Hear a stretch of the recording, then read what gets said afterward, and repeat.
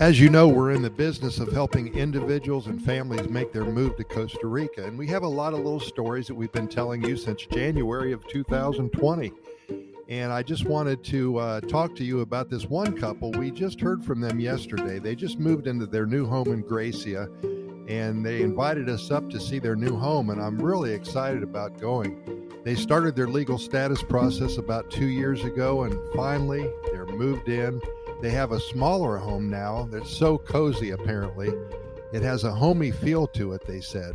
They told us that they always had lived in a 4,000 plus square foot home, and they always had their toys, a boat, an RV, and all of the other things that people accumulate during their lifetime.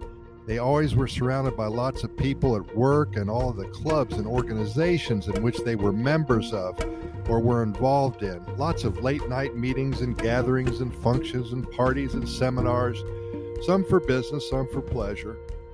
But no matter what it was for, no time to rest and always on the go. And now, finally, they're looking forward to time to enjoy day trips to all of the surrounding areas. They're early to bed and early to rise kind of people now, and they love it. It brings joy to them that they are finally regenerating and rebooting and recharging their body and souls and their lives. Whatever the reason may be, there's a huge uptick of individuals and families moving to Costa Rica here in 2021. Life is simpler. The Pura Vida lifestyle is an integral part of why we are all here, I believe.